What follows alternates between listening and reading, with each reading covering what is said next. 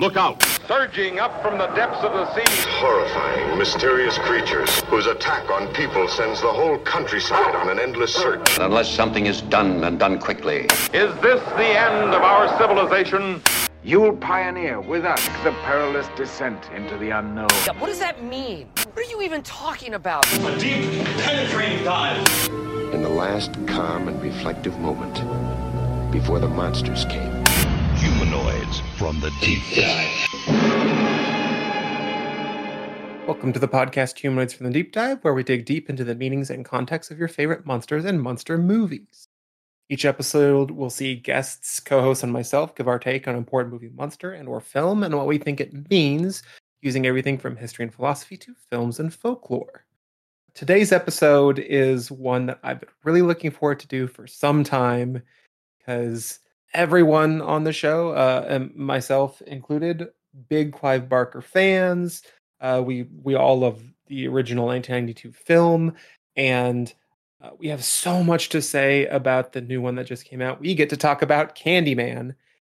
It's gonna be a little awkward because we only get three more times to say it before we're released, but we're a little divided on whether or not we should conjure Candyman in the episode. Fuck. Anyway, folks at home, we're pumped. We're excited.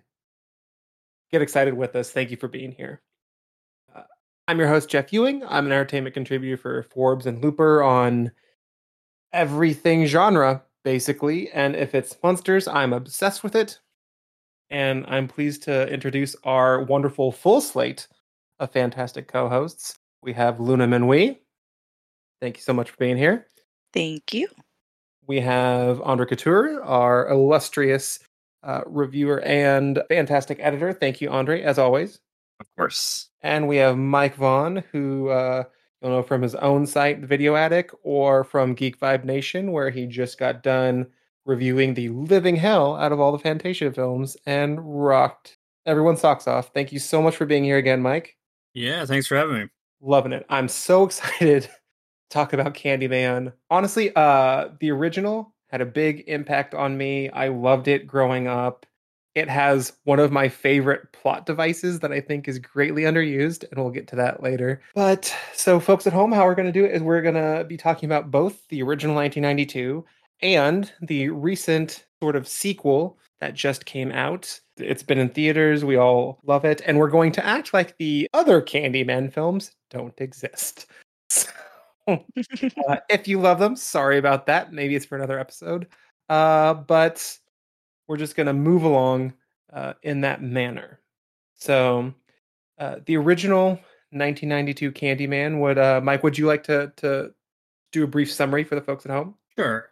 So the movie starts with an academic named Helen Lyle, and she decides she wants to write her thesis about urban legends and myths, specifically Candyman. So she visits this part of town where she learns about this legend and how the people like Caprini Green kind of internalize a lot of their hardship into this mythic person. She basically learns that you have to say his name 5 times in a mirror to summon him. And of course, she doesn't believe this. And, of course, so many people do in these horror movies, they do the thing you're not supposed to, right?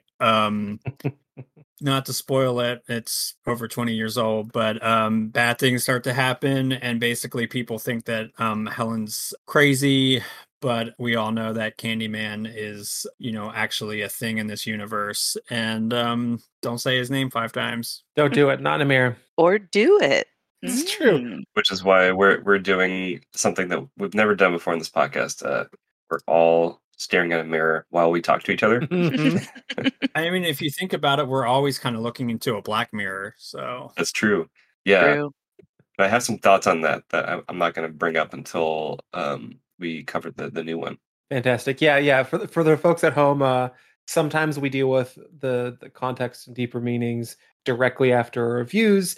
But because these films are so tightly interwoven, we're going to be dealing with all of that towards the end of the episode. So stick around.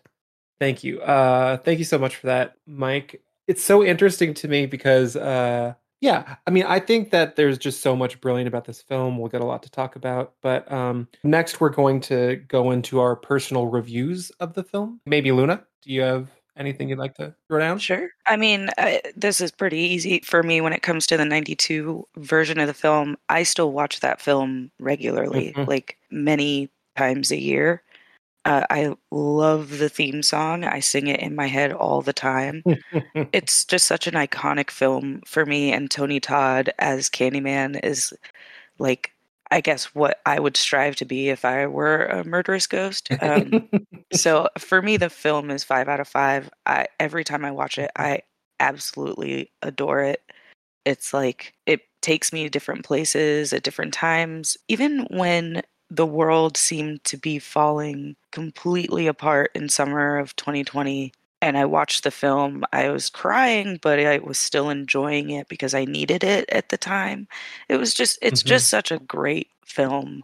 And I could not say like more better things about it, I guess. So I'll leave it there. Yeah, I couldn't agree more. It's definitely a masterpiece. But as always, my review will come last.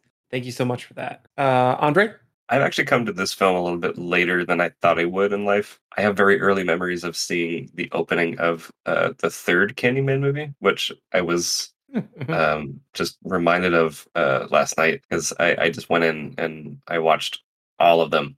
So Oh my I just God. remember the opening of the third one really like freaked me out as a kid, and I just didn't know what it was attached to. There was just like this thing that really got to me, and I think the imagery is the thing that spoke to me the most, which the first film is so abundant in is just the visual imagery and using those symbols to like get to you, which I think is one of its strongest points. It's almost like a perfectly crafted film that gives you exactly the focus that it's trying to tell you about and warn you about. Although I think it does get caught in some trappings of retelling folklore and stories passed down from generations of people and then amplified by white voices, but also reshaped by them in a way that like this story isn't necessarily theirs to tell, but the academic side of it almost justifies it. Although there are still some things that are in the teaching of the legend and going over the origins, and like that professor that's like super posh and is like, well, this is how it really happened. Like you're gonna listen to me tell you how it really happened. Which always makes me very skeptical about like the concreteness of the truth. I think that it doesn't necessarily succeed in examining itself as that because it's a film following someone who very much lives and subscribes to the white lifestyle and benefits from that, benefits from gentrification, which is a big theme in the film, and is also directed and written by two completely different but similar-minded white men, which I understand that this movie probably wouldn't have been made if people insisted on, back in 1992, like an all-black performance production crew or anything like that, which I think also speaks to its problematic nature, is that we need for some certain things to be amplified, but it also needs to be self-critical, which I think this doesn't quite get there,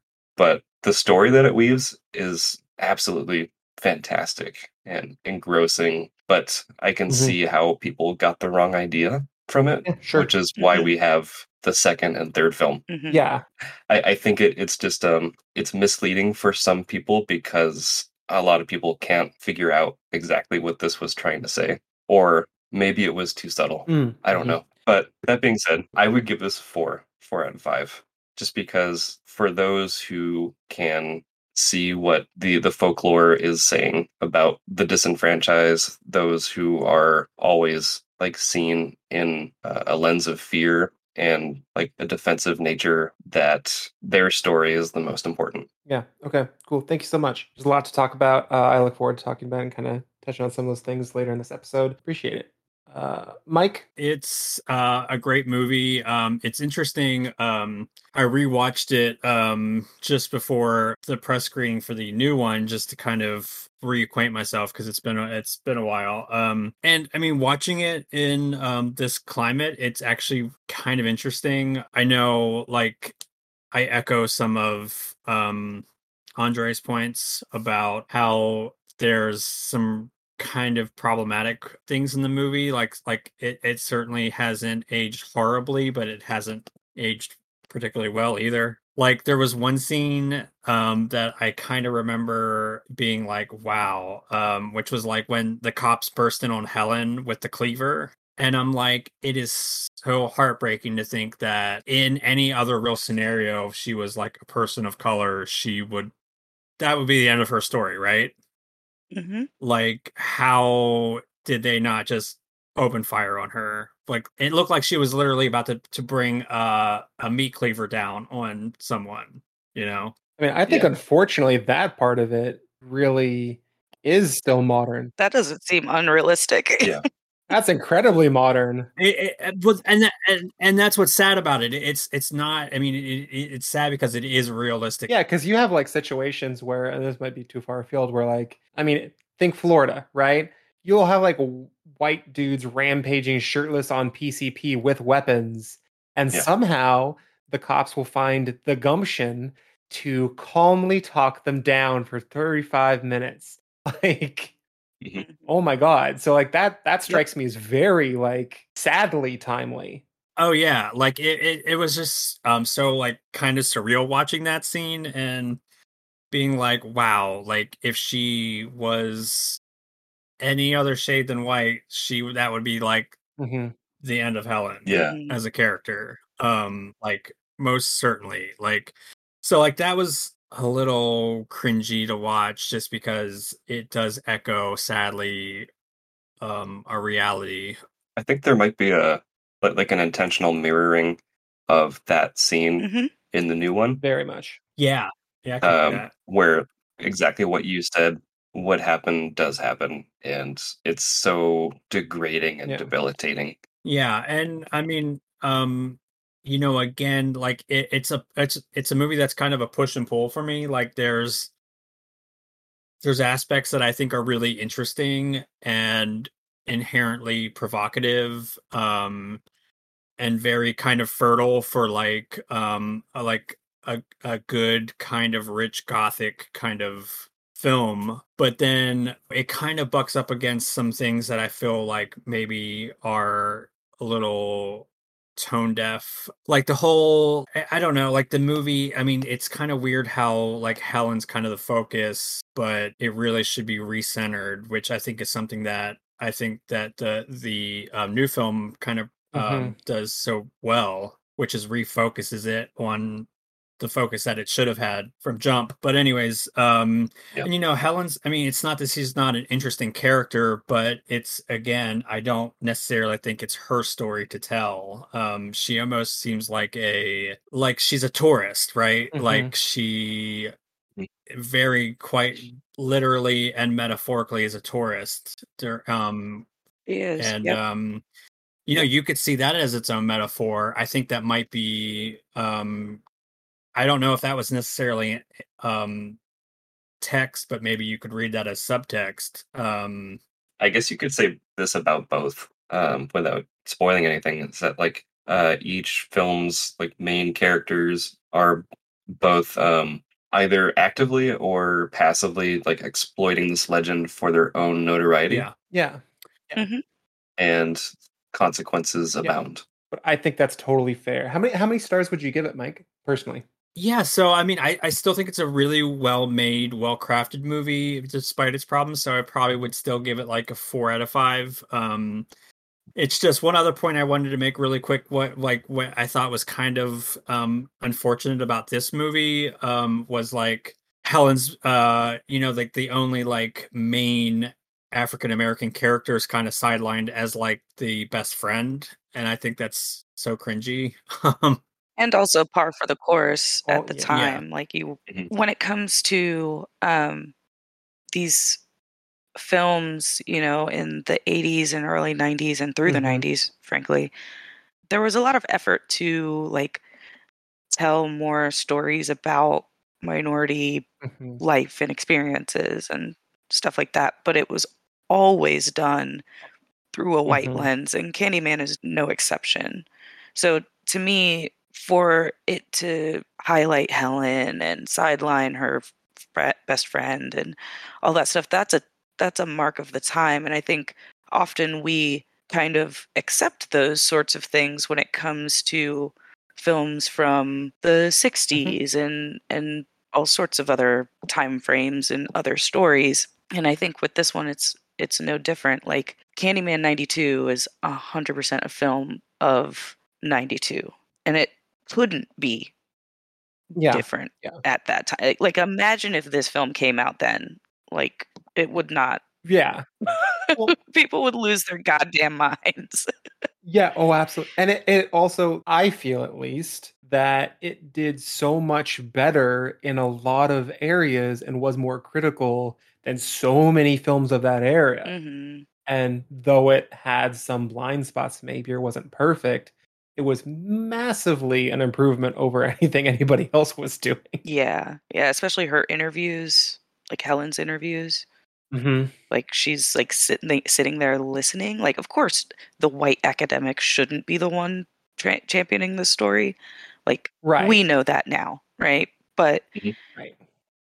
at the time, it was like, and this still happens in academia. Like, people are like, "Oh, well, Mhm. I'm studying it, so I'm bringing it. I'm doing this social justice service by writing these papers and being this like voice of truth to the people or whatever it is, and it's like actually people have been telling the story a long time. They're doing fine. So Yeah. you can either be the academic that allows in 21 like in today's age, you can either be the academic that compiles and memorializes what's already there, or you can be the academic that's like, let me tell you about these things I heard about.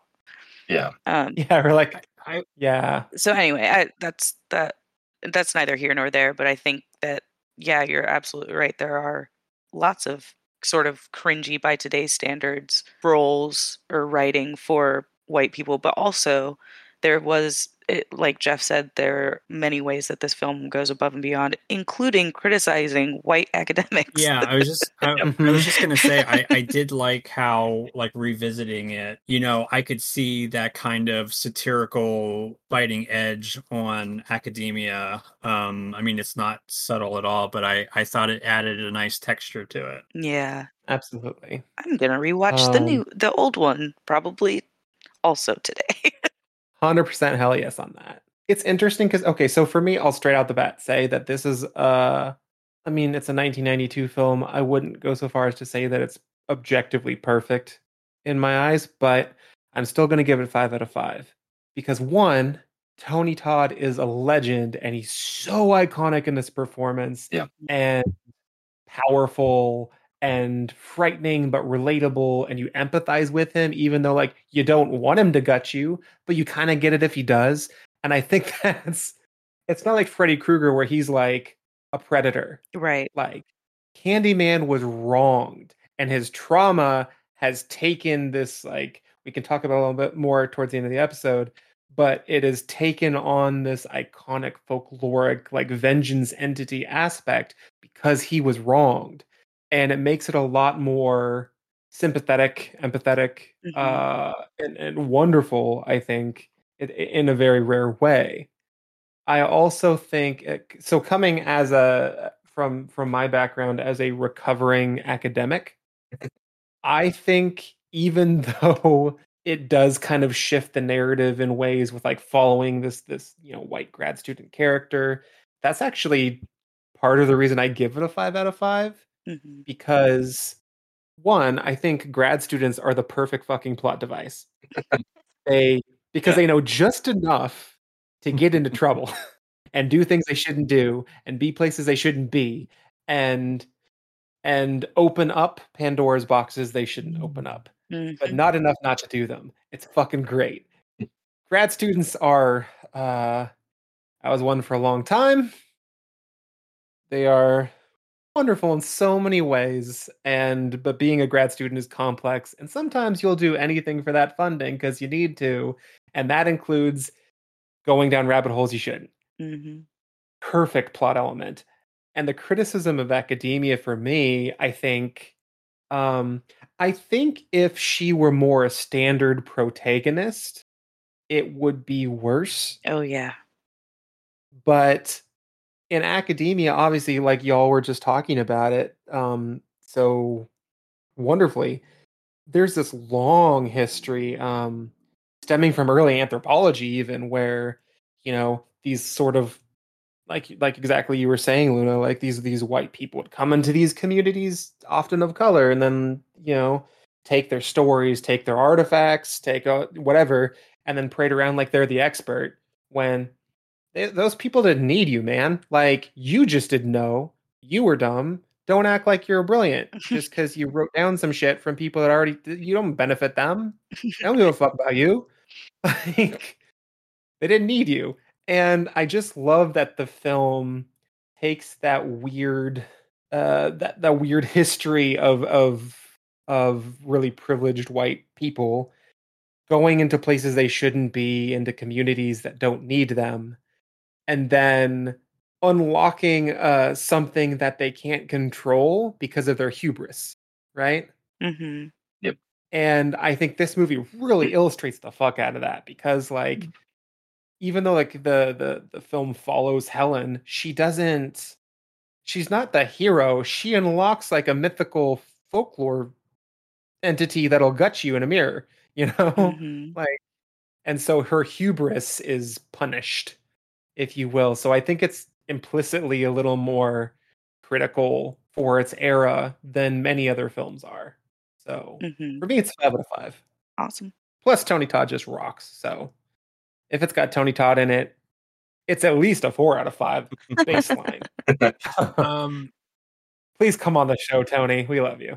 Yeah, no, it's interesting, Jeff, to your point, because I was also going to say that it's almost recontextualizes like that whole that old horror trope of going to places you're not supposed to be, Mhm. and suffering very dire at even consequences. So I mean, it's Mhm. interesting to kind of take that trope and almost subvert and dissect it in that kind of context. Absolutely. Mike, you had a little context that for the story for the first one. Would you like to mention that? Sure. So there was actually some quote unquote Candymen. I mean, at least earned that monocle throughout the years. Actually, 2 men specifically. The one is actually probably we're all probably familiar with the story, just not maybe necessarily the person's name. So his name was Ronald Clark O'Brien, and he got the nickname Candyman, or he's also sometimes referred to the man who killed Halloween.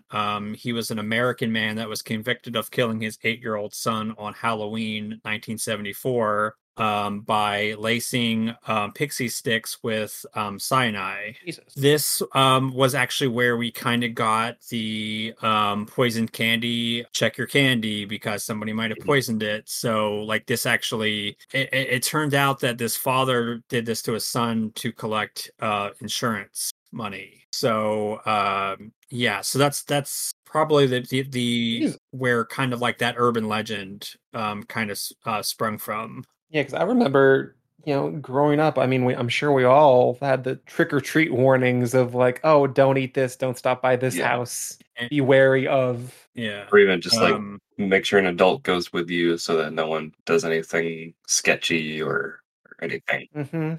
So creepy. Yeah, so I mean, we'll talk about more about how that kind of parallels with it was kind of interesting because this story actually almost parallels more in line with the new Candyman versus the 92 version.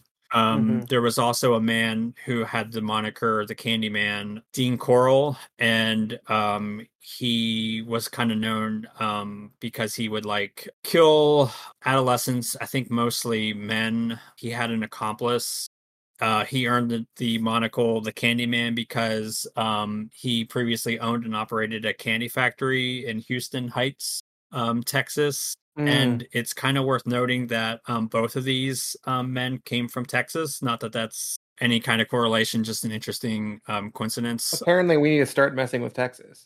Yeah. There's something going on. But yeah, left unchecked is bad. No, it's interesting. Like, yeah, the two parallel. Like this kind of also took place around the same time. Coral was kind of active in the 70s, and this happened.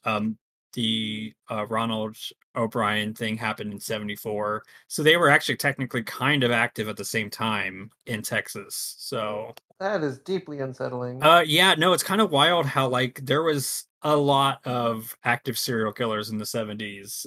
Like some even kind of semi overlapped in the same area, which is kind of staggering when you think serial killers are kind of rare to begin with, and then there's a concentrated amount of them, especially in one area. But oh, believe me, I grew up in Washington, where you had like Gary Ridgway and Bundy and like one or two more that were unfortunately very fucking prolific at around the same time. Yeah, so it's kind of wild. But anyways, like it's so I mean the former person that I mentioned is kind of where we really get that kind of like urban legend, but yeah, there's never actually been a case of like a razor blade in candy or anything like that. I mean, it kind of goes an urban legend. Yeah, like it kind of goes to this thing where you're more likely to be the victim of a family member than you are like a stranger. But yay, family. And how? Next episode on Humanoids the Deep Dive, we analyze the true monsters just having a family. Just your family. Watch out, y'all. Creepy. You were born to a group of people that are biologically related? That's scary. But you were bound to them forever. But yeah, it was kind of interesting. Like I remember seeing like some like interviews with this Ronald Clark O'Brien guy, and they all the time kind of asked him like what he thought of his like nicknames and how he kind of like they kind of credit him with like kind of ruining Halloween, or at least bringing back maybe like some of the darker root elements of the holiday. So yeah, that's very unsettling. Yeah, like apparently he also distributed this poison candy to his daughter and 3 other children in an attempt to cover up his crime, but because like I guess like he wanted to not look like he singled out the son in particular maybe, but they fortunately were fine.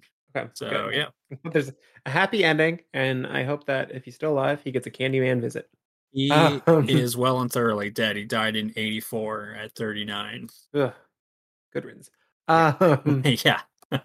That's creepy. Well, okay, so shifting forward before we kind of open up things more thematically, the 2021 Candyman just came out a very short time ago. It's still in theaters, actually. And so you folks at home can see it. I don't know when we're going to publish this, though. So asterisk may not be true in all times and regions. Don't sue me for false advertising. That said, Luna, would you like to summarize the new entry into the Candyman territory? Sure thing. So the news story picks up in present-day Chicago. Cabrini Green has been torn down 10 years ago, and the only remnants left are abandoned single-story units that are basically fenced off from the rest of the city.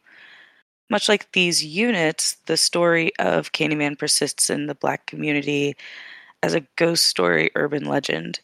I really liked that little parallel of like, here's a ghost of Cabrini Green, and Candyman is still persisting in a small circle.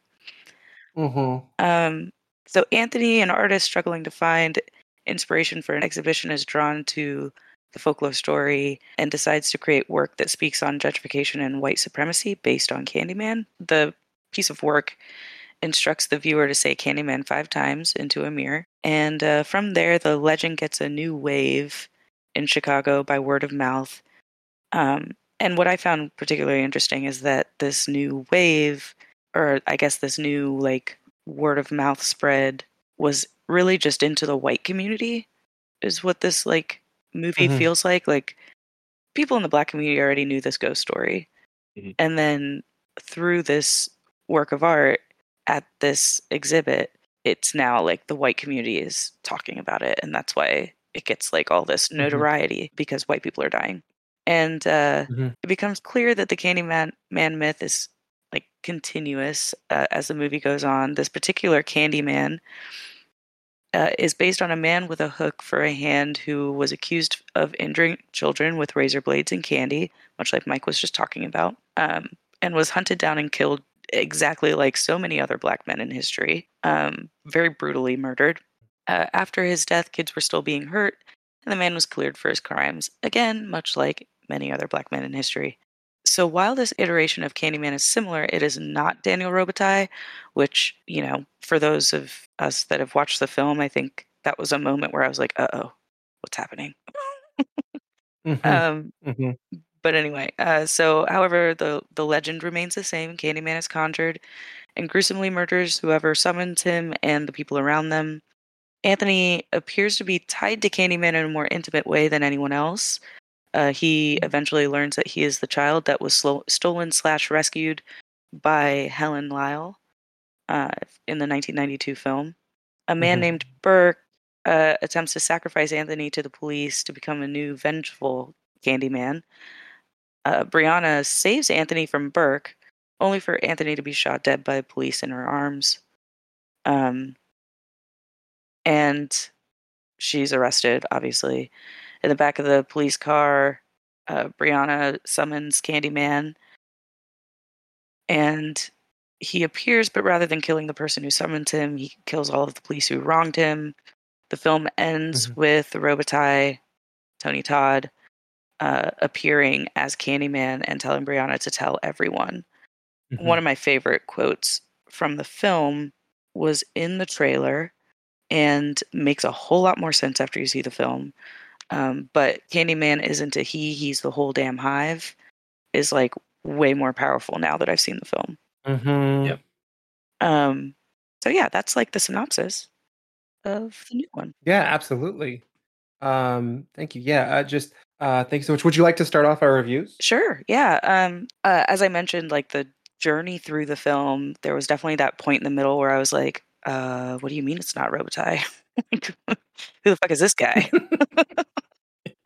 And then as it continued, and just the entire last act was just like everything, like hand clap emojis, like holy shit. It blew my fucking mind. There's a lot to be interpreted and discussed from the last act, and I absolutely love this film. I will be watching it again and again. And since I can't give it more than 5, it's still 5. I do think that there are times that like we'll take another watch to really appreciate. There are certain scenes where I was like, well, what? That was an interesting choice. But it was never anything that I remembered much longer than that because the rest of the film was so compelling. And yeah, I'm very interested to watch it again because I do think that everything DaCosta chose to do was deliberate. And with Jordan Peele as one of those screenwriters, along with her, and I forgot the third person because I'm a terrible person. I don't think there's any chance anything was just like a coincidence. Anything in this film. So I think it was a fantastic film. I think it's very timely. I think the themes are crucial and uncomfortable, but therefore even more crucial. I'll leave it there for now, since we'll talk about it more later. Yeah. Thank you so much for your review. Yeah, there's a lot to talk about. We'll pause it. Andre, would you like to give your thoughts? So I just saw this actually yesterday, and I found it really, really engaging. albeit like there's a lot of themes that are a little on the nose that are existent in both this and the 92 Candyman.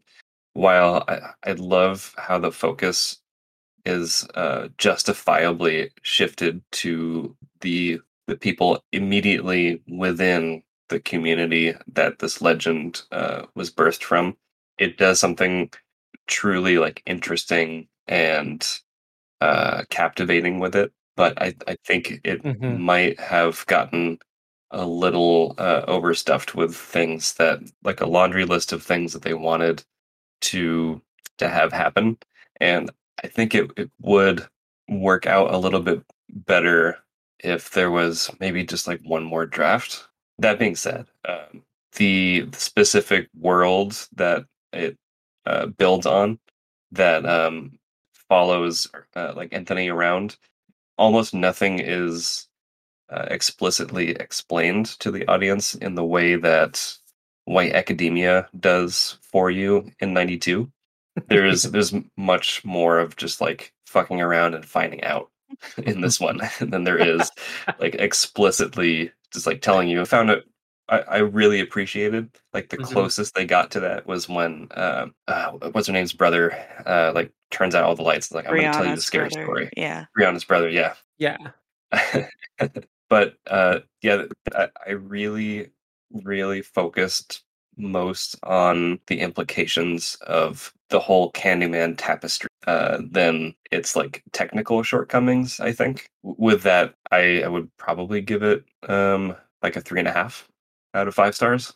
It's definitely one to revisit, especially alongside the 92 one, because I think the 1992 and this 2020 kind of need to go hand in hand because of the legend and because of the characters that carry over. I was a little disappointed that we didn't get to see more of Anthony's mom. I think we just only get one scene with her. I just wanted to spend more time with her. Yeah, there's just a whole lot going on in this one. That's fair. And also, for the record, release the Anthony's mom cut.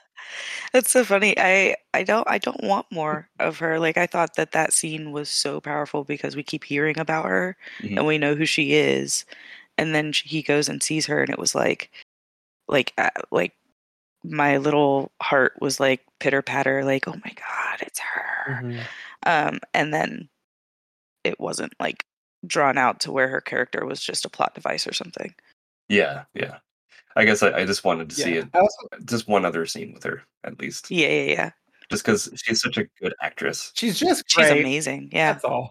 I did love that it illustrated kind of the difference. One of the differences between this one and the first one, where the first one, like we were talking about, was like white academics that were like, we're just going to parade around Candyman because we can just say Candyman in conference all day fucking long. And it doesn't matter because we're coming as outsiders. Meanwhile, like when they're at the mom's house, she's like, no, you don't fucking say that name. Like, we know better. Especially the shit she's been through. We're not idiots.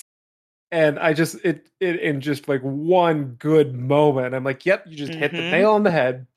Thank you, Andre. Absolutely. There's so much to talk about. I appreciate it. Mike? I liked it, but I also thought that the screenplay was a little rough around the edges. First of all, what I really liked about it was it's really well directed.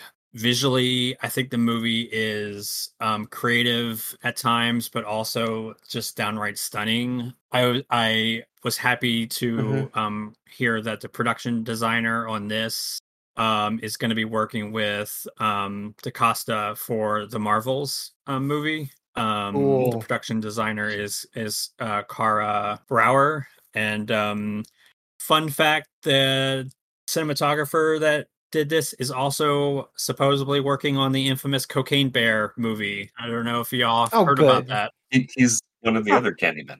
Oh, okay. That's cool to know.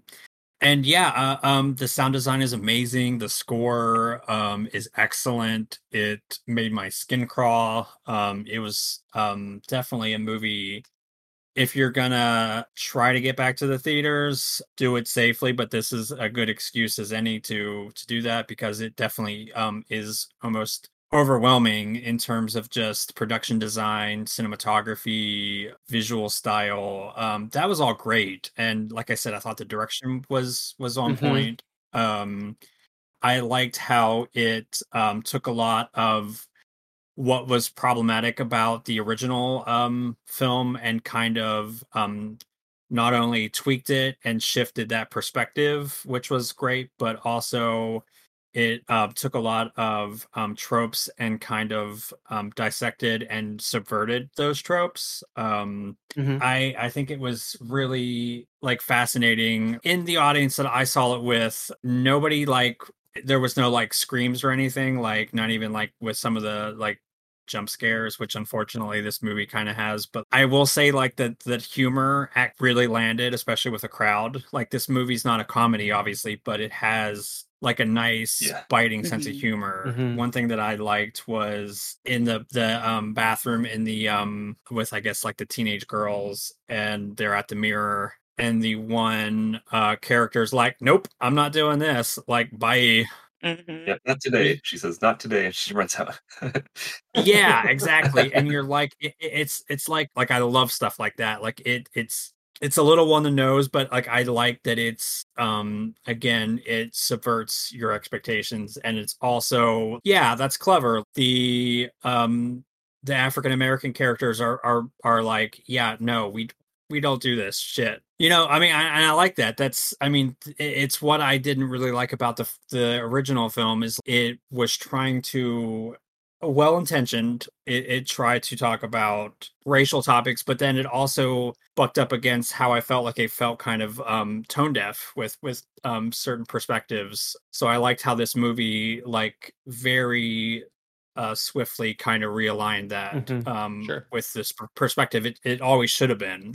And I also think it was kind of great how you start the movie thinking that it's Anthony's story, and it is to a degree, but it's really Brianna's, you know, like it's her story all along. I will say that I just felt like as clever and as good as the first half is, I feel like the second half like swiftly unravels with like plot, and it's kind of like Andre says, it's almost like it felt like it was racing to the conclusion. So like things kind of had to take a backseat as far as like plot and plot points. Like there was one character where I'm trying to think of how to say this without getting spoilery, but like okay, like the character that you see at the laundromat.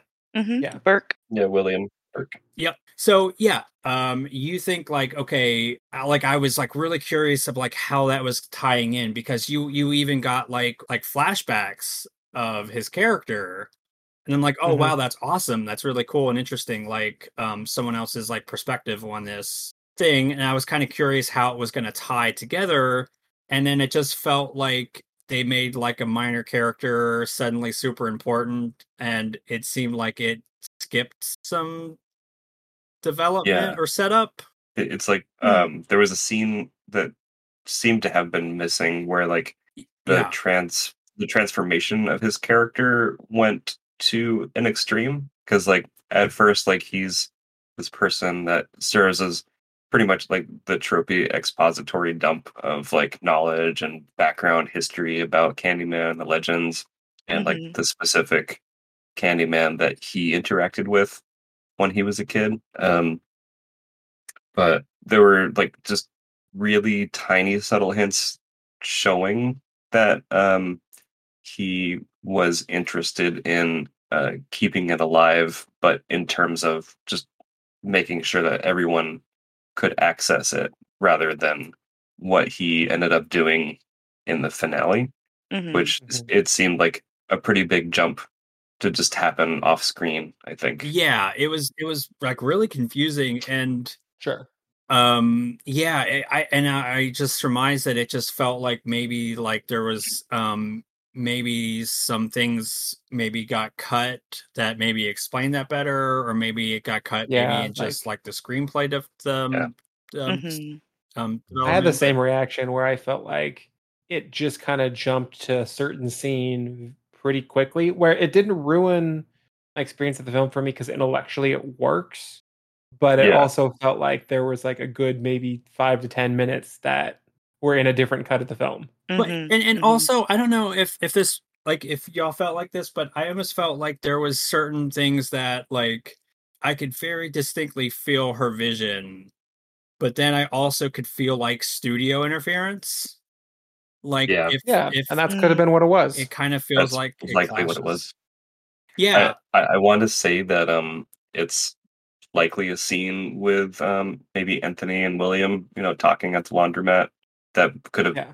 taken place right before Brianna comes and like has that moment locked in the office, Yeah. Mhm. where William is insisting that there always needs to be a Candyman, and this is me just like trying to fill in the blank with uh, where his character goes, almost like insisting that there needs to be um, a vengeful side to the community that Mhm. Mhm. enacts its own justice because it's not getting it from local law enforcement. It's not getting it Yeah. from government. It's not getting it from anyone who comes in to try to tell the story of um, their community, as in the first film. Like it Mhm. is never beneficial for that community. Yeah. And I think that's probably, if that's what was largely in a segment that could have been cut out of this film, that's I think it was probably something that might have read to the studios too threatening. Yeah, that's Mhm. exactly how I took it. Like I imagine that Burke was someone that insisted that we need to be vengeful for everything that's been done to us. And in my head, which again is like me trying to fill in that blank, uh, I I could see that scene happening, but and not that I would agree with the studio cutting it, because fuck that, but Yep. also like I would be worried that people would see that and be like, "Oh, it's so tropey, social justice, blah." Like, and They're already that way about the film. It's like, oh my god, they are already like that about the film. So if there was an additional scene, like of someone being like, "Nah, we need to like Yeah. fight yeah, Yeah. back," I think people would Well, get yeah, really I think that that's pissy. fair. And fuck them yes, because Right. they're wrong. But also like I think the film would have drawn even more criticism than it's Sure. getting now, and I want her to be successful Right. at yeah, the end of the day. But I think it's like the same problem that you have with like the antagonist of the Black Panther film, Killmonger, yeah, where Mm. it's like, Mhm. okay, Killmonger from one perspective, and I'm saying this as a very white gentleman who knows a lot about history, is correct. Like you yes, have this like this African country that's like been centuries beyond Europe and whatever in America and the US that is 4 centuries and could have righted all the wrongs in the world and sat it the fuck out because they were fine. And yeah, Mhm. he wants to use that technology to basically distribute vengeful justice. And he's made the villain by the arbitrary plot device that they make him like killing people. They just like duct tape it to the character, like, Mhm. and like, mind you, the CIA used that and made him that way. Let's forget about that. Just duct tape it to the guy who's obviously the one that's accurate about shit. From Mhm. one perspective, you could see him as the protagonist, minus the arbitrary thing they duct taped it to make it safe and make him clearly the villain, yeah, you know? Mhm. Mhm. And it's a similar type of thing where like that framework is there. At least they didn't fuck it up by adding nonsense. But I think that maybe I could see it being a little too close for comfort in a draft of the film. Yeah, Yeah, yeah. I just felt like, I mean, just from like a kind of basic story kind of aspect, it fell a little short. Especially when you Sure. consider the fact that you have three writers, like including Jordan Peele, which like I am a huge fan of his work. I mean, I even really like I feel like I'm an Us apologist. also. So- There's no need to apologize for that movie. well, yeah, you would think that, but like, Yeah, I know I that dig there's that movie. some people that like, I don't think it's as good as Get Out, but I really like it, and I think it's really brilliant in its own way. But yeah. yeah, I can't feel like I can truly compare that because they do vastly different things. It's like an apples They're and two oranges. very different films. oh yeah, yeah, and like I am crazy excited for Nope. Which is so funny because that's literally anytime my husband sees a trailer for his movies, it's just he doesn't like those, like, I don't know, like they're very graphic, violent wise, and like that my husband doesn't like that. So anytime Nope. he sees something like that, he's like, nope, I'm out. Yeah, like but it's like funny, like I was like, yeah, he's got a new movie and it's just called Nope, and he's like, oh, that's exactly what I say. Well, at least Right. like make him watch the trailer and see if he but says nope to nope. Yeah, I think I almost have him worn down where I think that I could get him to watch Get Out Oh, just yeah. because it's only like really graphic towards the So end. good. Yeah, it's more suggestive in that way than it is like fully like full on graphic. Yeah. I mean, honestly, the hardest part to watch in Get Out is where the antagonist lady, whose name I'm forgetting, eats the cereal and drinks the milk separately. That's honestly the big part Exactly. that I'm just like, oh no, fuck that, something's wrong. Thank you, Mike. How many stars would you give it ultimately? Did you say? I would say probably a 3.5 out of 5. Like I'm more like that. I like it. It's just it felt like there were some things that maybe could have used some like maybe like a tighter narrative wise. Sure. But I mean, gosh, the direction is so great. The just visually, I mean, some of that like reminded me of like Bava or Argento-esque kind of with like the lighting. I don't know. Yeah. I'm sure y'all would probably know the scene I'm Mhm. talking Yeah. about in particular. Mm-hmm. Like doesn't that seem like something straight out of like Suspiria? Yeah. And Yeah. and I love it. Yeah. So yeah, that's my Love it. rating. Dig it. I waver a lot with I've been back and forth several passes of how many stars I would give it. And okay, so first of all, I love it. I really, really enjoyed it. I love how it organically evolves the mythos of the first one.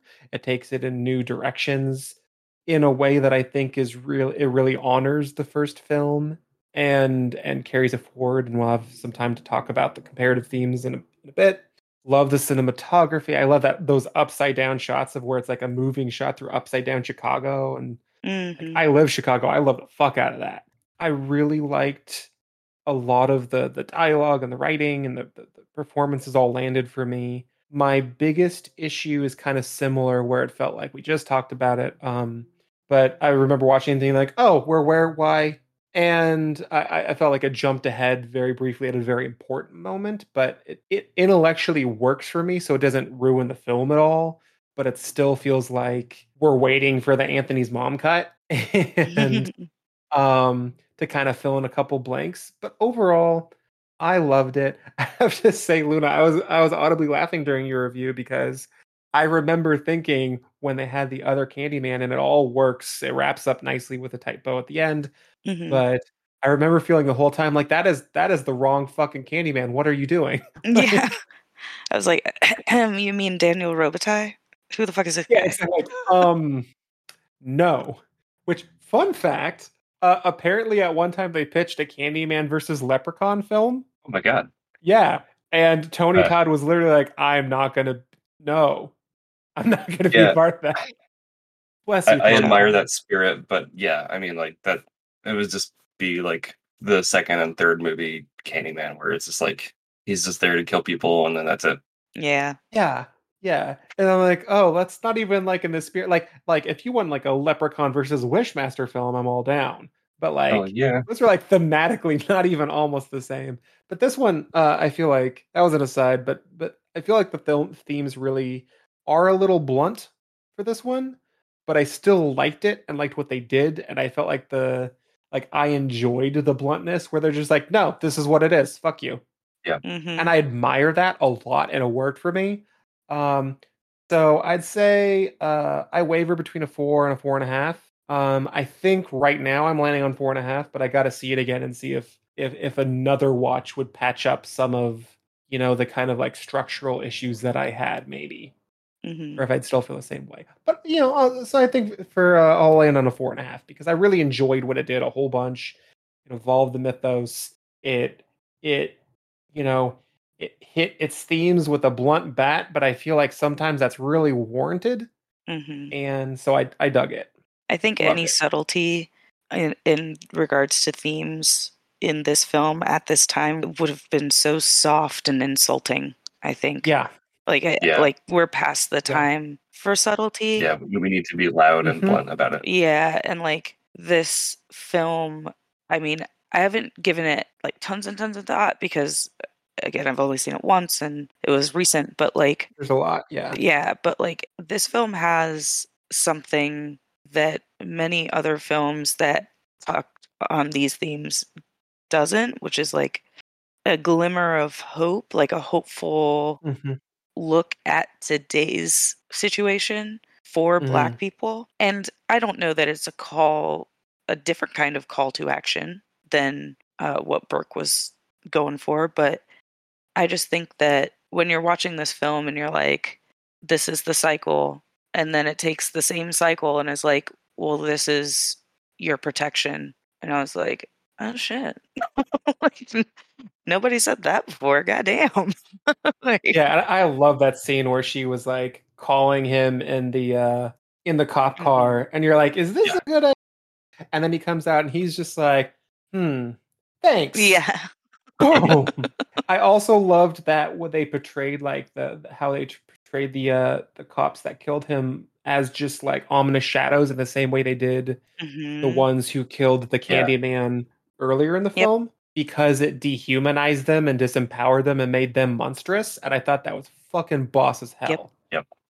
Um, I loved it. Yeah, absolutely. Yeah, thank you And for it's so accurate to how many people feel about the Mhm. police and have felt about the that. police Yeah, for a very long time. They are yeah, monstrous. They are shadows that cannot be reasoned with. There's nothing you can yeah. do. You are helpless in their presence.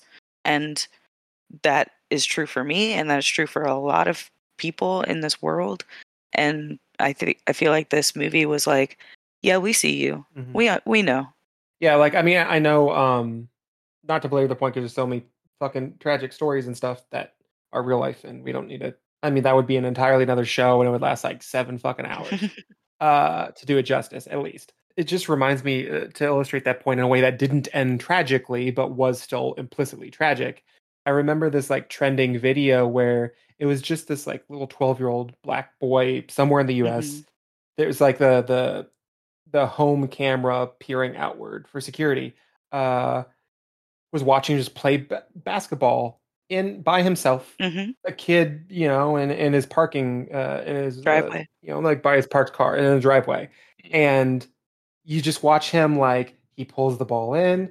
He just casually, like this is an everyday thing, turns around and drops behind the parked car to hide, and you don't know why. Mhm. And then this cop car just drives through the neighborhood, and he waits a couple seconds, gets out, and starts playing basketball again. I'm like, fuck, that Yeah. is Yep. no tragic ending, but god damn, that is just the both implicit. I don't need to tell fucking you. I don't need to tell anyone at home.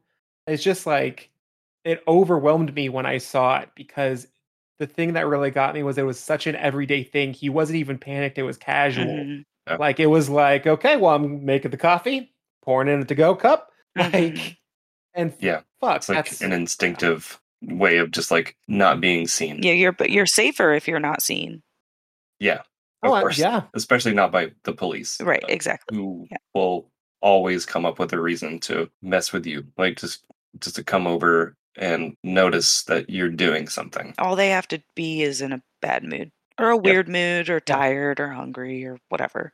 But all they have Mhm. Yeah. to be is in a little bit of an off mood and you could be their next bullshit. Yeah, and it doesn't matter where in the country either, because like not to belabor the point, but like California has this reputation as a liberal bastion, but like It is I'm not. in fucking LA, and it's not better here. Mm-mm, No. mm-mm. Like, it's not better anywhere. It's not better in Washington. It's not better in Oregon. Nope.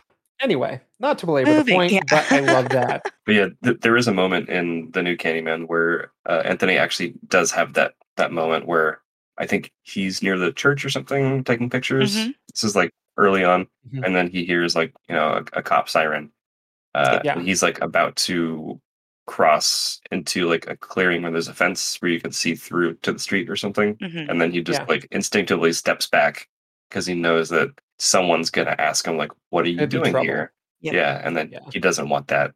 Right. And right as he does that, that's when Burke approaches him. Yeah, Mhm. yeah, because he's in the courtyard, I think.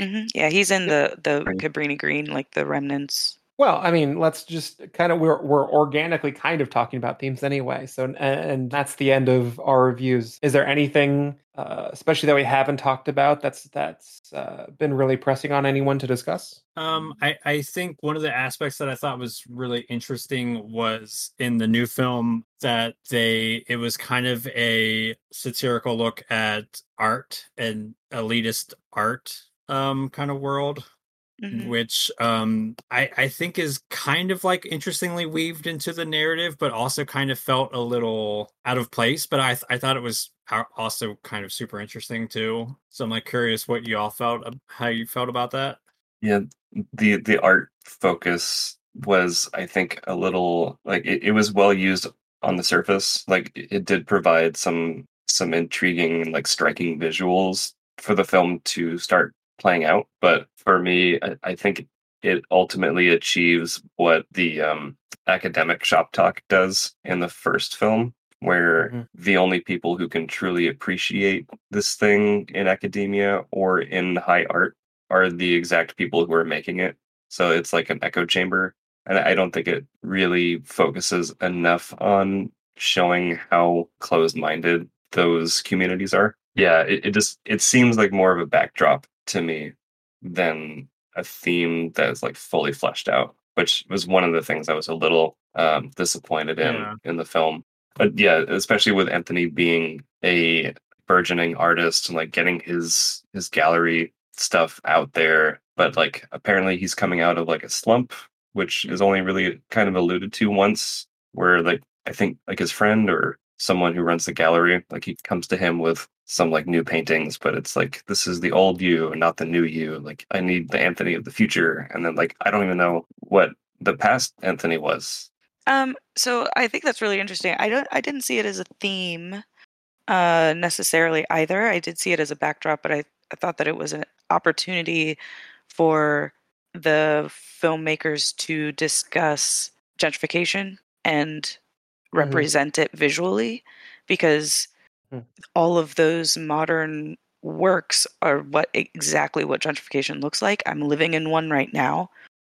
I look like I live in a building that looks like it should belong in some sort of weirdo, artistic modern art gallery or some shit, which is a problem. But hey, at some point I'll buy a house. But like, I didn't think that there was necessarily a reason to dive into the art world and the pretentiousness of that world in a way that would serve the story, other than to say that this is a majority white world. They have exactly the same feelings toward poor people and black people as pretty much every other industry. And they think that they have a right to be here by destroying the slums that they already made. And so other than that, I didn't really see why diving into that theme would have been helpful to the story. I do think that like when it came to his art, Anthony's art, when you see it, it looks like social justice art about black men and imprisonment and black pain and persecution and all of that.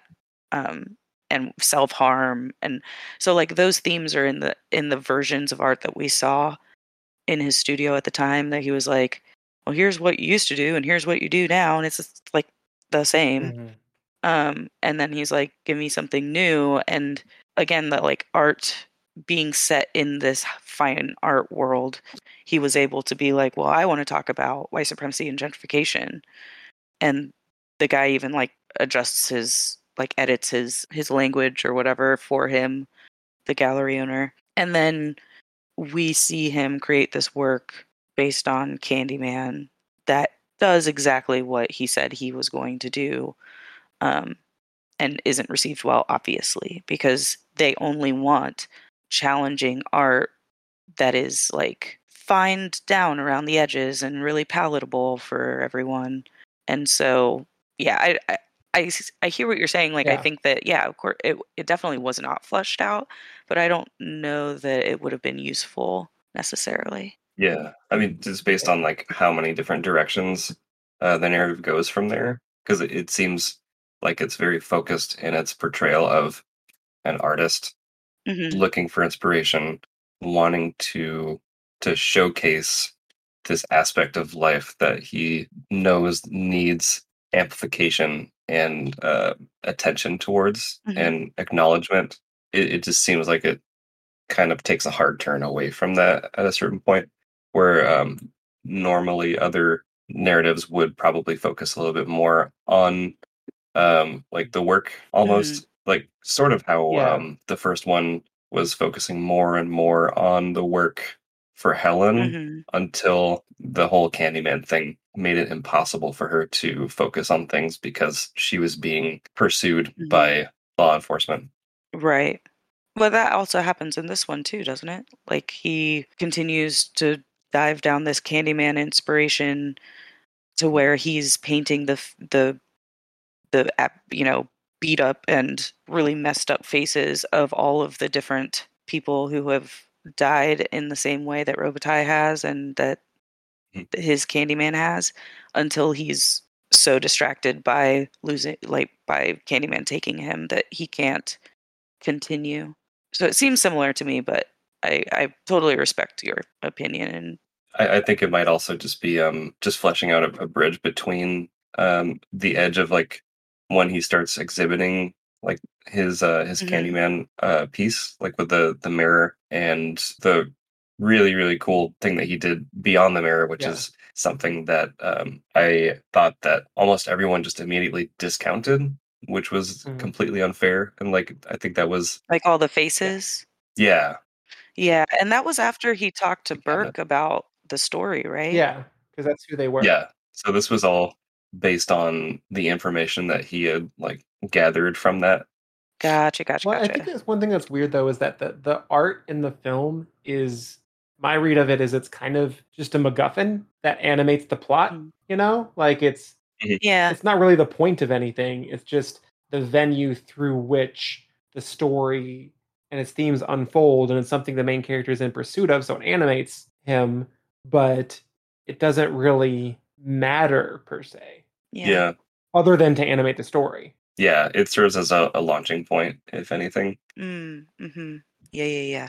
But that's just my read. I'm sure there's tons of other reads. Oh yeah. No, that makes a lot of sense to me. I do think that like something that Anthony did in his piece dictated the rules of how like Candyman and the bees interact, which is a lot different than the first one, and that's that they're actually on the other side of the mirror. That was so cool. And like that was it's like started making me think about like if there is a mirror world that exists on the other side. Like he has a few interactions with that specifically, and like the bees just like trying to get through or tapping against the mirror was so effective. And especially in the art installation gallery, the fact that Candyman exists on the other side but is completely invisible, except like only visible through reflections. Yeah, like in that scene in the art gallery where he's like coming through and slicing the art and you can only see him in the reflection, was pretty fucking great. Oh yeah, so fucking cool. Yeah, where he's slicing the projector screen or whatever. Yeah, that was amazing. Like, I loved the idea that Candyman is this ghost trapped on the other side, and you give him a bridge to act in our world, but that's his domain is there. Like, that's so cool. Yeah, it really does that. See, like another thing that specifically I kind of alluded to in my review, but that I really want to just briefly mention is I thematically love how it took the first one was a really good nuanced like folkloric development of how Danny Robitaille, Candyman, exists as an act of personal trauma and personal vengeance, Mm-hmm. right? And I loved how it expanded it more to be like a sort of almost generational collective tragedy and vengeance. It just like expanded it deeper and wider, and I thought that that was a really organic way to do it. Yeah. Because these tragedies are so widespread, Mm-hmm. it doesn't just happen to one person in the 1890s and then we just talk about it for like hundreds of Yeah. years. Mm-hmm. It's like continuing to happen, and like all of these people have the same, if not vengeful, just persistent natures about their spirits, almost in a revenant way. Yeah. Mm-hmm. Yeah, I Yeah. love that. I love what it did there. I thought that one of the most powerful parts of the film was that little epilogue, Mm-hmm. Oh, yeah. Mm-hmm. where it just explicitly says like that this is still happening and this is collectively our trauma, and what are we going to do about it, kind of thing. And Mhm. like when they were talking about the different stories of people over time, I guess not talking about there's no dialogue, there's no Yeah. speech, but I mean you can identify every single one of those people from stories over the years, and there are so many left out. And I think that was really striking to me as well, of like, oh my gosh, they didn't even mention these people and these people and this little boy and that little boy. Mhm. And it's like it was so heartbreaking Yeah. to watch, but then like because you just saw Tony Todd say tell everyone, it was like, I don't know, like I felt energized and Yeah. Yeah. hopeful that, and that I'm watching this film in a movie theater. Like this isn't some documentary buried at the bottom of Netflix's like catalog. This Right. is a full-blown movie talking about all of these things. Universal Studios. Yeah. International release. Yeah, like saying like these things keep happening and Yeah. they need to fucking stop. Yeah. And again, I don't think that there was like intentionally a call to action, or at least certainly not legally would they want to admit that there was a call to action. But I think that little epilogue serves as a really powerful tool to bring everybody up to the same place Yeah. at the same time in current day and in Right. current pain and tragedy. I do feel like my partner brought this up, but I was like, but we agree that I don't think that Brianna's name was Yeah. Brianna by Sure. accident. Yeah. Like it's just all so visceral and relevant, and we've all seen it with Yeah. our eyes at this Yeah. point. And then just to add to the discussion of the epilogue, I would say like I 100% agree with you. Legally, they're not saying there should be a call to action in the real world in a Candyman style way. No, they're not. Not officially. But Yeah. but Right. it does in the film world, I took that tell everyone combined with the epilogue to be like an expression of like the people that have been victimized by this set of racist social tendencies, right? Like there are Mhm. we only see we see that there are multiple Candymen that emerge from this like type of phenomena over the years, right? Like, and Mhm. it's like a commitment to make more and to spread it wider. And now they're not just killing people for saying the name and it's like willy-nilly. It's like justice, vengeance. It's a tool. Yeah, now it's a tool for Black people Right. to protect themselves. It's like it's like a ghost story, the ghost story I've always wanted to hear, that is like, there's this guy that's going to Yeah. protect you if you're ever in a lot of trouble and you see no way out. If you say his name 5 times in a mirror to find a reflective surface, he's going Yeah. to come save you. And I'll be like, Or in a cop car. yeah, exactly. Or you're in a cop car or whatever. Like, I love that she's like, Doesn't matter. turn the mirror towards me. And he's like, what? Like, Yeah, and then I love that because I interpreted like the epilogue as being like they're building a fucking army, yeah. right? And do I want to see, now that we can talk about spoiler stuff, do I want to see an army of Candyman like going to fucking town for justice? I Yes. will watch that movie on repeat for a Yeah. week. Like 100%. that gets 6 stars from me. Like I want to see that boy on the bike. I want to see him just like speed by and slice so many throats. like dragging that Yeah. hook along with his supernatural bike. Like rampaging. Good God, son. Do your business. Do what is yours to do. Like This is something where like Beautiful. you could do a follow up and like lean into that. You could give it some like Gremlins 2 energy. The floodgates are open at this point. Like there's a candy. There's a cavalcade of Candymen. Candy Squad. Candy Squad. Candy Squad. And like with the advent of like modern technology, like you have a reflective surface in your pocket all the time, and like all you need to do is look into your phone Yep. turned off, and then just say it, Your and dark then like boom, phone, yeah. he's there or she's there or they're there, whatever.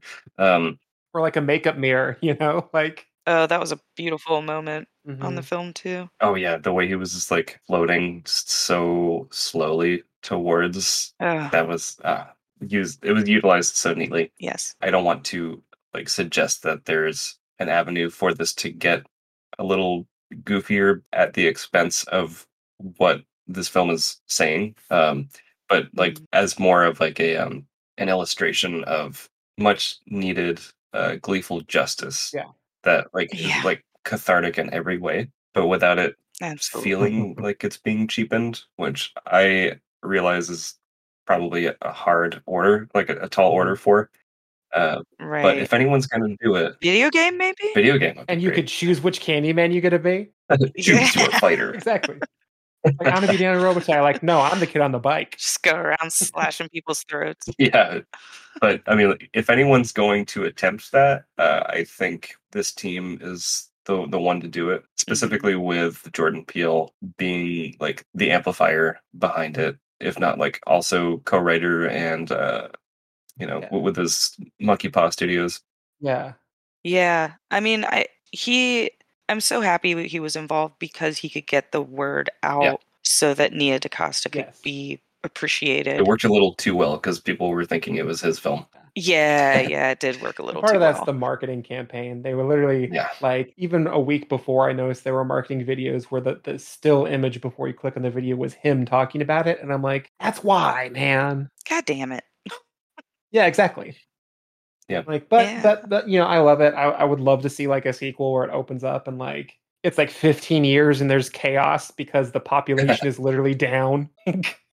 Yeah. Well, actually, isn't it true? I may be misspeaking here, but isn't this the biggest box office for a film directed by a Black woman ever? That is I correct. think so. Yeah. I haven't verified Especially it, but for yeah. a film that's been like delayed. Like, Yeah. it was supposed to come out. And released in a pandemic. Yeah. Yeah. It was like delayed because of pandemic, and like we're gonna release it this day, and then that day ended up not happening, and then like I think this is the second time the film has moved its release slate. But Mhm. even still, like being theaters only, 'cause I don't think it's on anything else other than physical theaters. It's Yeah. still Yeah, doing this well. So the budget was 25 million, and so far it's made 50 million. That's great. Great job. Wait. I also wanted to talk about an aspect that I've kind of seen headlines about, but I don't think it's talked about enough. And it's kind of an arena where I feel like I have a justified opinion, which is like the queer characters and Mhm. how Yep. kind of amazing and awesome they are in this. Oh my God. Mhm. Yep. Absolutely. And so, as a queer person, and the limited kind of representation that we get in horror movies is not great. Mhm. Mhm. Because one or more, if you have a queer person or any kind of LGBTQIA, they always die some kind of horrible death. And Yeah. this didn't happen, and I thought that was Mhm. amazing, and I loved it. And I was like, please take note that I want to see more of that also. Absolutely. I thought that the brother's character, Brianna's brother, I keep forgetting his name. Troy. Yeah. Troy, thank you. Troy Yeah. was a fucking delight. Oh, Like, this God. film would not have been the same without him. Yeah. He was, to me, it read very authentic.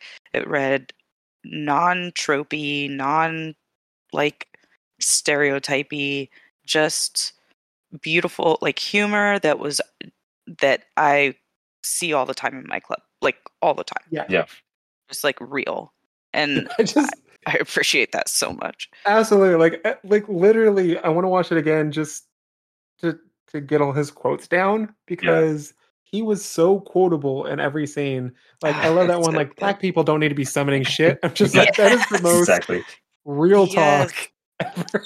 And I think it was the Beautiful. first scene that he was in the film where like he and his boyfriend are over to meet Anthony. Like they're joking about the wine, about like Oh, it's yeah. like I don't like this wine. It's like, That oh, is would so you prefer the real. Moscato? And like, oh, like wow, this guy That is conversation going for it. literally happened a week ago at a Black Girl Magic drag show. It was like, they were like, "Oh, is that the Pinot Noir?" I was like, "Yeah, it's this one." They were like, "Oh." And then the other one was like, "No, it's fine." And they're like, "No, it's not." And I was like, "I love you both. You're so Oh. amazing." Yeah, like, I'm glad you mentioned that because Troy was my favorite character in the whole fucking thing. Like, Yeah, and like I was kind of not sure because like I've seen the Candyman trailer probably way more times than I ever wanted to, which honestly, I think that the trailer for this more or less kind of like ruins the journey of the film in some ways. Where like I since I've seen it like half a dozen times, maybe a little bit more, just being at the theater and like there not being a lot of trailers to go around these days, it sort of tells you exactly the trajectory of it.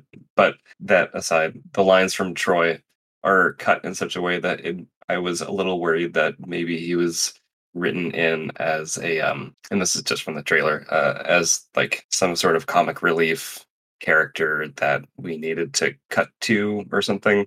But thankfully he was not that at all, and he was actually one of the main like voices of wisdom in the film. yeah, like he knew exactly what was going on at all times. Yeah, Like, he knew the legend. He knew what not to do. like he was like an oracle of knowledge. Yeah, he was like the good voice of reason versus Coleman Domingo's character who had knowledge, but he had a goal.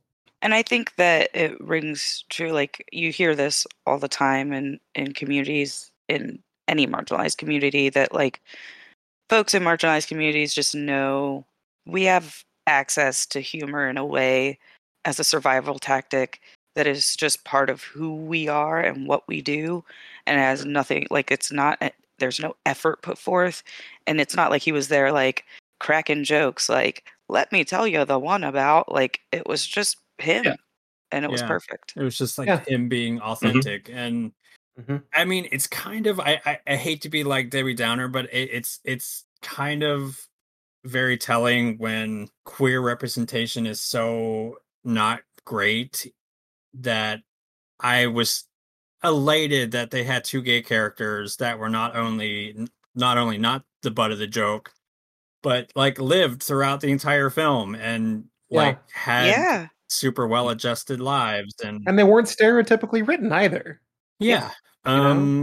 So I feel like I doubt it, but I hope that studios will maybe take note of that and be like, do better, please. I mean, Probably absolutely. not, but I mean, I can help. Yeah, absolutely. And that's, I think, we're all hoping for portrayal of all marginalized folks. It's like, please do it better.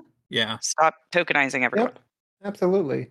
And for the record, I hope that the Troy character gets to become a Candyman that gets so voluntarily and is not because of tragedy. I don't want anything bad to ever happen to that character, but I just want him to have a hook and be just awesomely doing cool shit. just like giving people snacks Exactly. and high Like fives. Good if wine. you need some candy, he shows up with a great wine Yeah. recommendation. It's like, oh, I didn't know. Would you prefer the Moscato? Yeah, he's the candy man that actually gives you candy. Right. Like after all the traumatic shit happens and Tony Todd comes and like destroys your abusers Exactly. or whatever, then he comes out and he's like, here's some wine and Like, some no, sit cheese down. You need and to a sit little down. charcuterie. And let's just sit down for a second. Exactly. Like, yes. I mean, that would be perfect for like a hungry, grab a Snickers. And he's like a full size Snickers. Like, oh shit, thanks, man. Yeah. Oh, Really needed this. love it. Cool. Well, I feel like we've talked about so much, and this was such a good discussion. Yeah. I think it was great to just hear everybody's kind of opinions on it. Like like I said, I definitely really liked it, and I thought that it had a very strong creative bent to it. It's just, I don't know. It would be really interesting to see like if anything comes out about like, was there like an original version of this that was maybe like altered or different? Because I know we talked about this, but it kind of feels like it. Maybe. Yeah, I'd be curious to check out the script. I'd be down for a director's cut. Yeah, I'm cool with that that. too. So, Nita Costa, hopefully it lands for you, and then Please then come on the show. Yeah. And then just make it as murdery as you want, and we'll back you up. It's cool. Just bring Tony Todd, give us the scripts, and maybe we can do a read through. Yeah, because like when oh man, that would be With good. Tony Todd. Oh my If I could just hear Tony Todd reading anything, it could be like just anything. a birthday card. It could be my notes from like, science class, like anything. I'd love to hear it. No, seriously. Like, I mean, I am definitely like the type, I'd like to think that I would survive a horror film, right? But if Tony Yes. Todd showed up and was like, be my victim, I'd be like, well, I'm okay, like, sure. I planned on living, but I'd be like, you make a reasonable point. exactly. I can't really argue with you there. How compelling. Yeah, absolutely. Would you like the right side of my throat or the left side? Yeah, exactly. My only caveat is like, just don't make me like a honeycomb man, because like I don't want bees to live in me. But then like everything else, okay. But if they could somehow, like, if I could feed the bees with my body somehow, like get all the sugars out of it or whatever, go for it. Yes. Whatever's useful to you, good sir.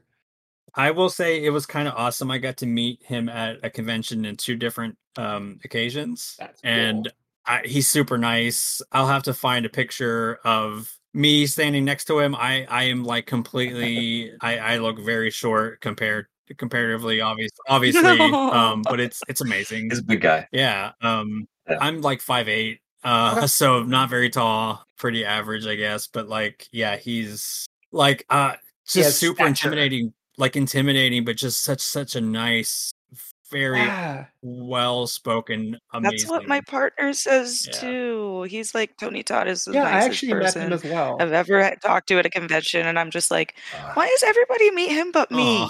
I met him too outside of the horror noir premiere. Oh, nice. Oh, nice. I caught him. You went to that premiere? I went to that premiere. I'm so fucking jealous. Can we go back in time and trade bodies? Yeah, this was before the show, obviously. But the fun thing was I really wanted to meet Tony Todd because he's a goddamn legend. But I didn't get a chance to, and he was out of there so quickly afterwards. I was just bummed, right? So I was going to my car, and I saw him across the street from where I happened to be parked. Just like silhouetted. Just by himself. Oh my God. Guy. And so I was like, thank you, all Candyman of all realms, for this opportunity. Or Cthulhu, whoever I have to thank. Or Death, maybe. We're homies now. And so like I went across the street and I was just chatting with him. He's just like he's so nice. And I, mentioned my filmmaking plans, and he was super supportive and just a great like dude. Yay! Yeah. I'm so happy to hear that. Yeah, it was great. When I was rewatching the 1992 one, I was rewatching with like a friend and with my wife, and she brought up after the movie was over, and like I understand how like he's supposed to be taken as like this intimidating, possibly threatening force to those who, you know, say the name 5 times in the mirror. But every time I hear his voice, it's just like just makes me so happy. I just like exactly like it makes me my happy answer. too, and like it doesn't creep me out in the same way that I think if no one has ever heard of Tony Todd before, like seeing Candyman for the first time or something like that, maybe without that context, they wouldn't have been as like just pleased to like see and hear him.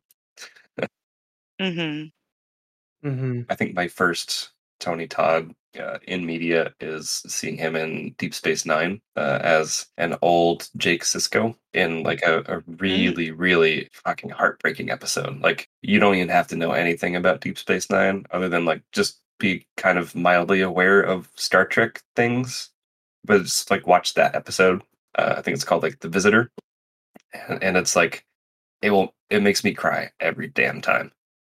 And like just having him like recollect everything that's happened in the past, and then I mean we have like Avery Brooks and Tony Todd. It's such a great piece. I don't know. It has nothing to do with Candyman. It's actually like more heartstrings kind of stuff. But I just I have to bring up Star Trek.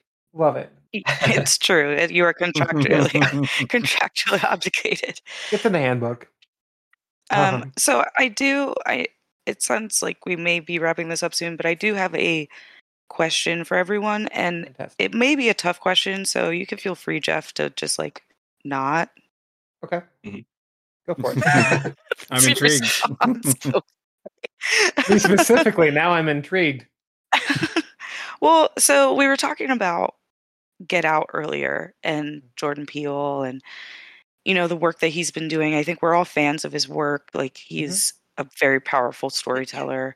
Get Out was pretty iconic when it came out. Like, yeah, remains so to this day. Very relevant and powerful, talking about really like themes that we don't talk about.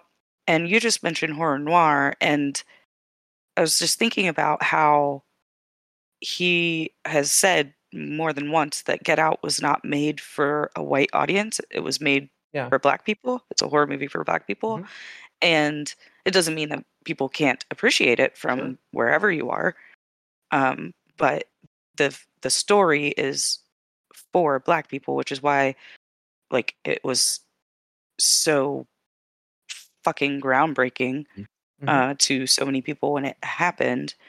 And I get the sense that Candyman 2020 or 2021, the new one, is the same way. It feels like the story is really for Black people that can be enjoyed by others.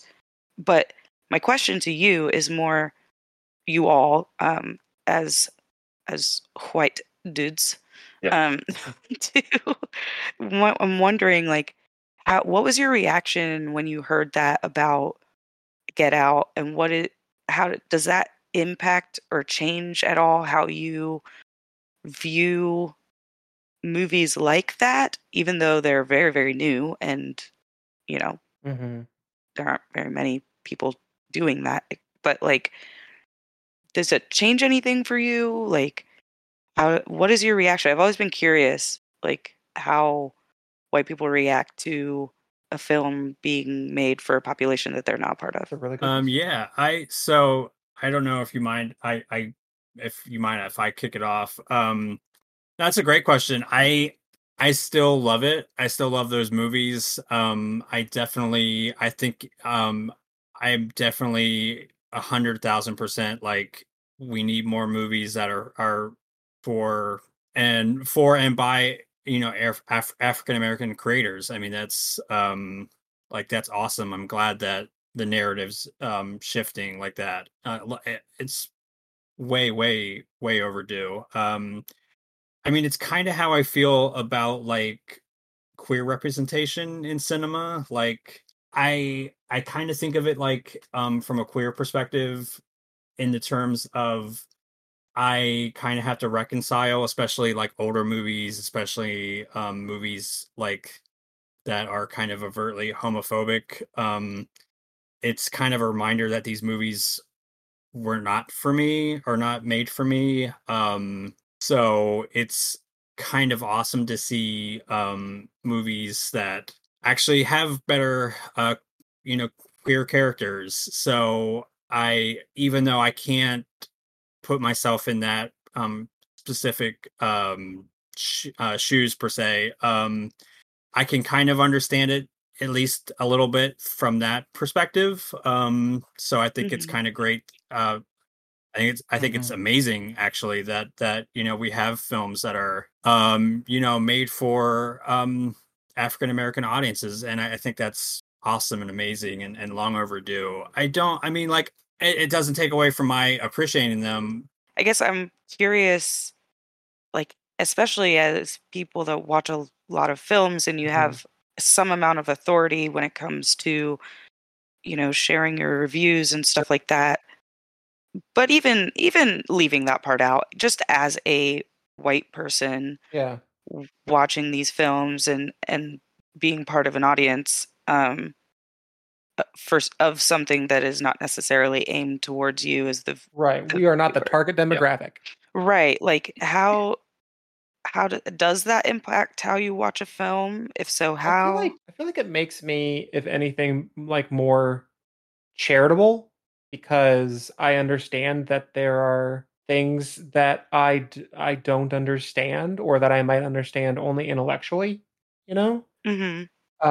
It's like I spent a fuckload amount of time learning about history and social issues and shit as like a grad student in a sociology department and doing critical research and stuff, so I at least have some intellectual understanding of many things, but it's only intellectual. It's not lived experience. It's not that sort of like deep knowledge that you have obviously when you're from that community or when you have that history. And so I still I try and just be charitable if I don't understand something and assume it's just me, when I'm reviewing, for example, like when this is the job and I'm reviewing a film.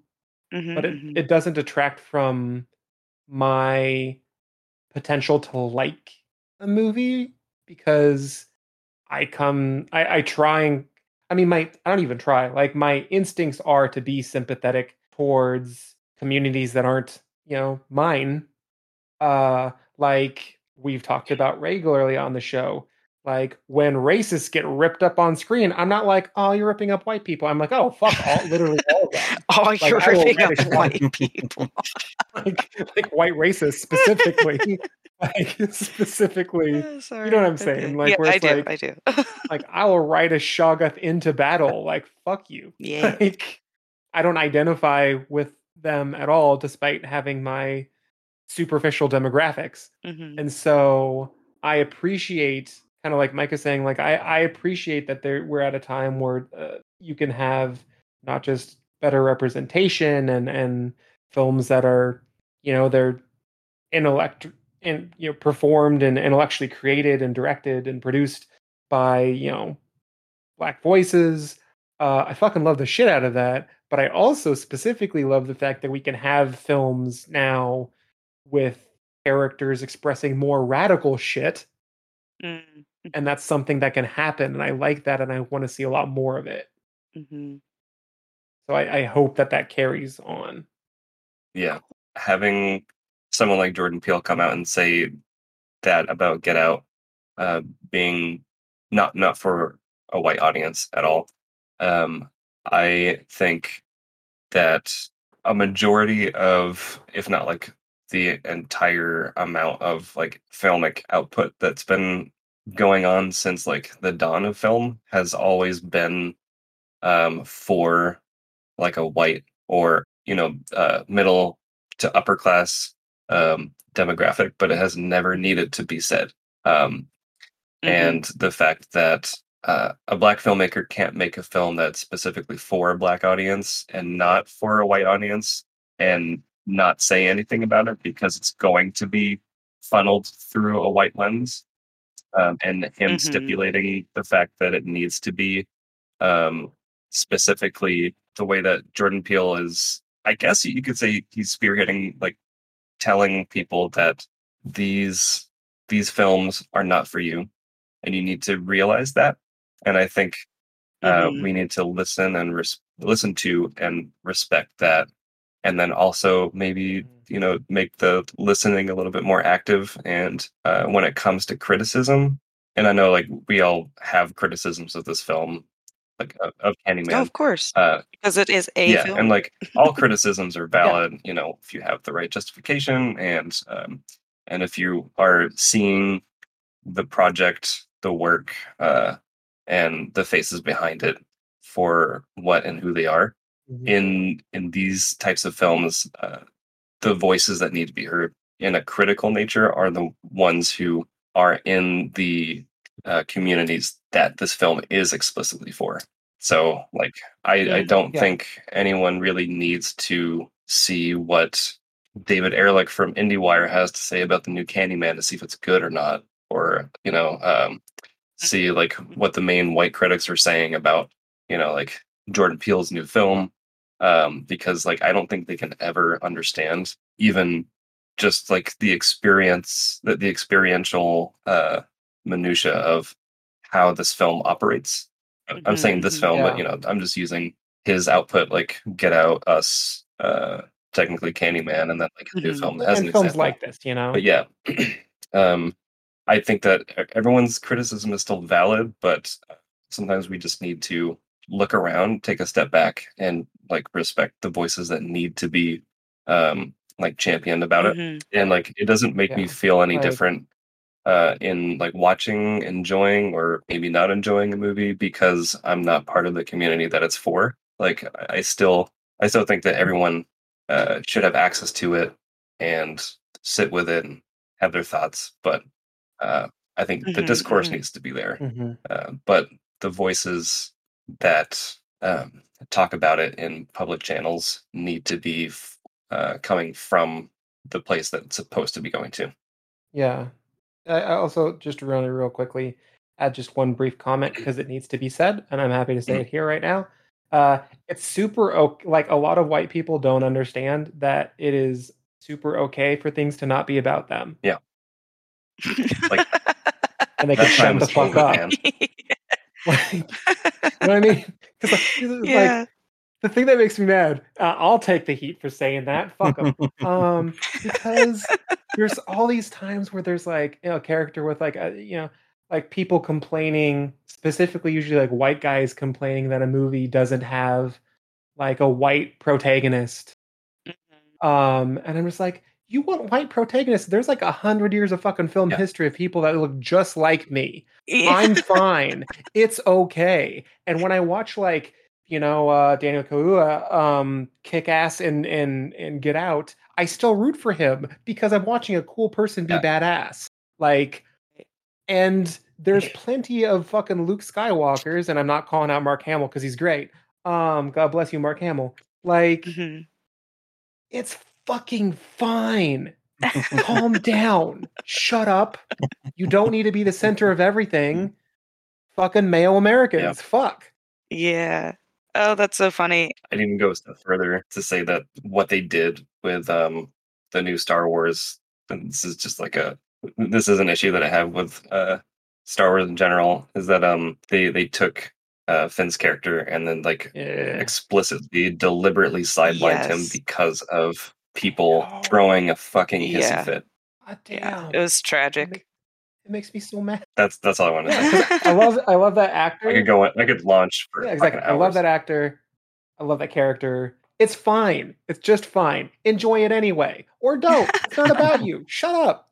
Like, yeah. No, I think that's great, and that will always make me chuckle because it's stuff that a lot of us have been saying in our heads for a long time. It's nice to hear it out loud. That's why, like, I'll take the heat. You don't got to say it. Like, fuck. But I think that, like, I guess bringing it back to Candyman, like, I guess maybe the stance of the podcast is, or maybe I'm speaking out of turn, is that, like, all the people that are like, there's just too much black people stuff in it, can go suck the devil's dick. Like, and it's probably full of thorns. because it's the devil. So, And there's going to be some surprises up in there. yeah, yeah, at least like a harpoon or two. So it's barbed. But yeah, like, I mean, I just think that whenever any of these movies come out, they're like, oh, I don't know. It's just like, so there's so much like black stuff in it. And it's like, yeah, like the world, because we exist. Yeah. Uh-huh. Yeah. Oh, there's so much black pain. Oh, yeah, like the world that we have to navigate every day. Fucking fine. Get over it. Like, and like, that doesn't mean everybody needs to watch it, but maybe don't bitch about the movie having something like that in it. You know what I mean? Right. No, you know what? Everyone needs to watch it. And it's fine if it's not about you. If you have a problem, like people, because people act like, and then I don't want to belabor it too long because I feel like we've really covered stuff in this episode. But the only thing is just like people get so mad, like, oh, well, like, how do you feel about how these white people portrayed? I don't identify with them, so I'm not offended. When someone's like killing Nazis or KKK on screen, I don't feel like they're attacking me because I'm white. I feel like I don't identify with any of these fucking assholes. They're killing my brethren. Like, yeah, it's like, seriously, for once in your life, just, experience a piece of media that does not have you in it. Just like how all these communities have had to watch all this shit and be told that, like, this is a must see. It's going to change your life. Universal about the human experience. Transcendent. It's like, I'm not in this at all. Yeah, that's so true. Yeah. Like, sit the fuck down. Exactly. I feel like we're not going to get better than suck the devil's dick, sit the fuck down. So, that. And the revelation that the devil has a cat penis. Well, that said, I gotta say, this conversation so deep and went many places I did not expect, and I endorse all of them. Thank you, folks at home. Well, first of all, thank you, all our illustrious co-hosts. Would you like to tell the people how they can find you? Luna, would you start? Sure. You can find me at Luna_Minuit. That's MINUIT on Twitter, Instagram, and TikTok. Fantastic. Thank you so much. Andre? Yep. I'm on Twitter. I changed my stupid name again. So it's, you can either find me by my name, Andre Couture, ANDRE COUTURE, or Demon Disc, whatever. And I am always on Letterboxd at Hamburger Harry. I post a lot of shit there. So I also run a film blog.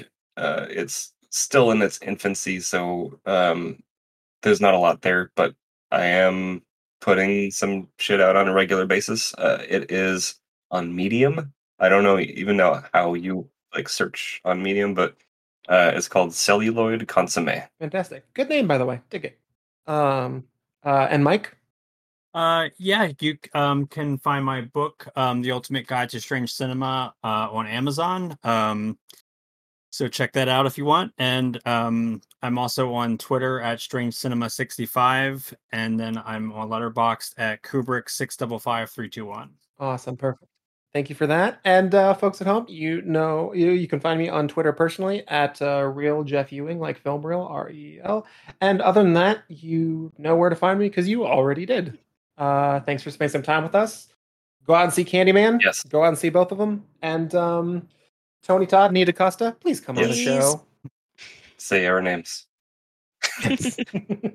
I will say your name 5 times. Wait. I will do it. Don't even make me. Wait, should we try it? Should we do the Candyman thing? All right, let's do it. 3, 2, 1. Candyman. Candyman.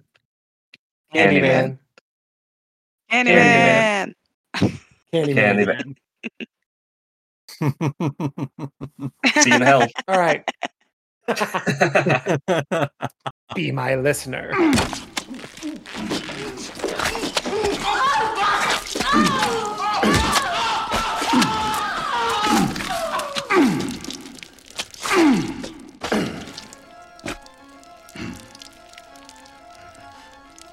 Your